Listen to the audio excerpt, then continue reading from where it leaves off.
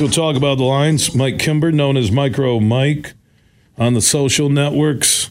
Lions Nation Unite. He is standing by on the Roast Umber Coffee guest line. How you doing, my man? I am doing great. Huge thanks for having me on. Super excited. 8 days away from Lions and Kansas City Chiefs. All right, so we got the roster, the practice squad stuff. I don't think that really has any bearing on the Chiefs-Lions game right now because there's no major injuries the Lions are up against. We'll wait on Mosley, see if he's going to be ready. Week 1, who knows? Taking him off the pup, it could be week 2. But if the game was tonight, instead of 8 days away, Michael, and you're lining up the Lions and the Chiefs, tell me why you think the Lions have a chance to win at Arrowhead.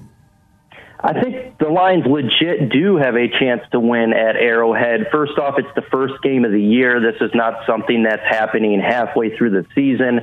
The Lions have the ability to utilize a player like Jahmyr Gibbs on offense that Kansas City don't really know anything about. When you have a player that can be multi-dimensional in the run game as well in the pass game, that can be really vital to the outcome of a game. And plus the situation with Chris Jones, the defensive tackle for the Kansas City Chiefs, who is likely not to be playing in that game. And he's one of the best interior defensive linemen in football, and that's going to help out the Lions offensive line with Frank Ragnow and Jonah Jackson. The Lions offense is good. They're going to be able to score points.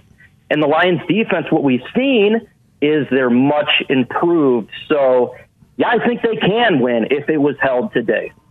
Micro Mike from Lions Nation Unite, also on the social networks, known as Mike Kimber, joining us here on the Huge Show across Michigan. From the last time fans watched the Lions, not preseason, I'm talking about a game that mattered, that Sunday night win over Rodgers and the Packers at Lambeau. What do you really like about the additions, free agency, pickups, the draft that the Lions have acquired that now give them, I think, the deepest roster I've ever seen from any Lions team? You're correct. I think this is the deepest roster that we ever seen. The depth is really good for this football team. So if there's injuries, they can supplement that player and just continue to roll on. But the acquisition of C.J. Gardner-Johnson, Cameron Sutton, those two individuals there is going to immensely help the Lions secondary, which was porous last year. And they combined it with second-year players such as Kirby Joseph, who was outstanding in the turnover game, and Brian Branch, who showed so much upside. Defensively, I just think they're so much improved in the back end. And guess what, folks? When you get turnovers wins games. Literally 8 out of the 10 games last year, the Lions were not turning the football over, but they were getting turnovers, and we won. And if you look at C.J. Gardner-Johnson and Kirby Joseph, these individuals get turnovers, and I think it's going to be such a net positive that the defense can really compete with the Lions offense to be a strength of this football team and take them through the season and potentially a postseason run. I think Gibbs is going to be a rock star from game one in that Lions offense. We haven't even seen Montgomery, go off the starters. I get why they rested him. Some say, well, wait a minute, Chiefs are playing their guys. I don't know.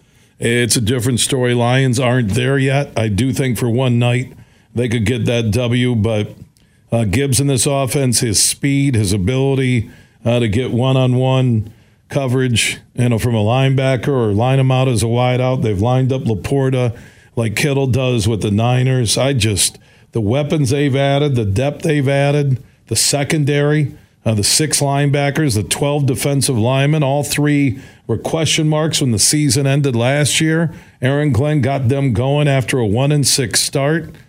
Micro Mike, I love everything about this team except the question mark about what Jamison Williams will end up being in the Lions uniform. But that's 6 games on the shelf right now. And the kicker, the ability to hit a 55-yarder to win a tight game when you need to do it. They don't have that guy yet. totally agree with you. We don't know what's going on with Jamison Williams. He's going to be suspended, not able to play for the first 6 games, and it's not likely that he's going to come in Game 7 and just be a stud right then and there. It may take some time. If you remember last year, DJ Chark and Jared Goff, it took halfway through the season before they began that connection and where they were starting to make some noise. So I think it's going to be a little bit of slow process between Goff and Williams, but you do have Khalif Raymond, an underrated player who I think can be used when it comes to the deep routes and making the big plays. He's shown that last year, specifically in the Green Bay game where he made that 50-yard touch almost for a touchdown. And then you got Jahmyr Gibbs, again, who's going to be utilized.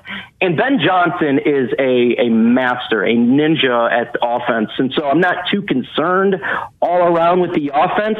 And like you were saying, with all the additions, you worry about maybe the kicker, the kicking position. We went through multiple kickers. But at the end of the day, if you look at Dan Campbell, he does go for it a little bit more on 4th down. And if you're at the 35-yard line, do you think, and it's 4th and 1, do you think that Dan Campbell's going to go for it?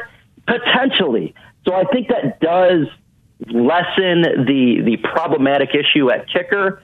And we'll see what's going forward. I mean, they were talking about yesterday and the day before, there's Lions rumors that the Lions were looking to trade for a kicker. Now, it did not occur yet, and the Lions picked up Michael Badgley for the practice squad. But you're 100% correct. It is an issue, but every NFL roster, even the Kansas City Chiefs, is not perfect. And the kicking position was the greatest position in Lions franchise history until the Holmes-Campbell era, and here we are wondering about the kicker. But if that's the only thing, I'm cool with it. They got Bridgewater.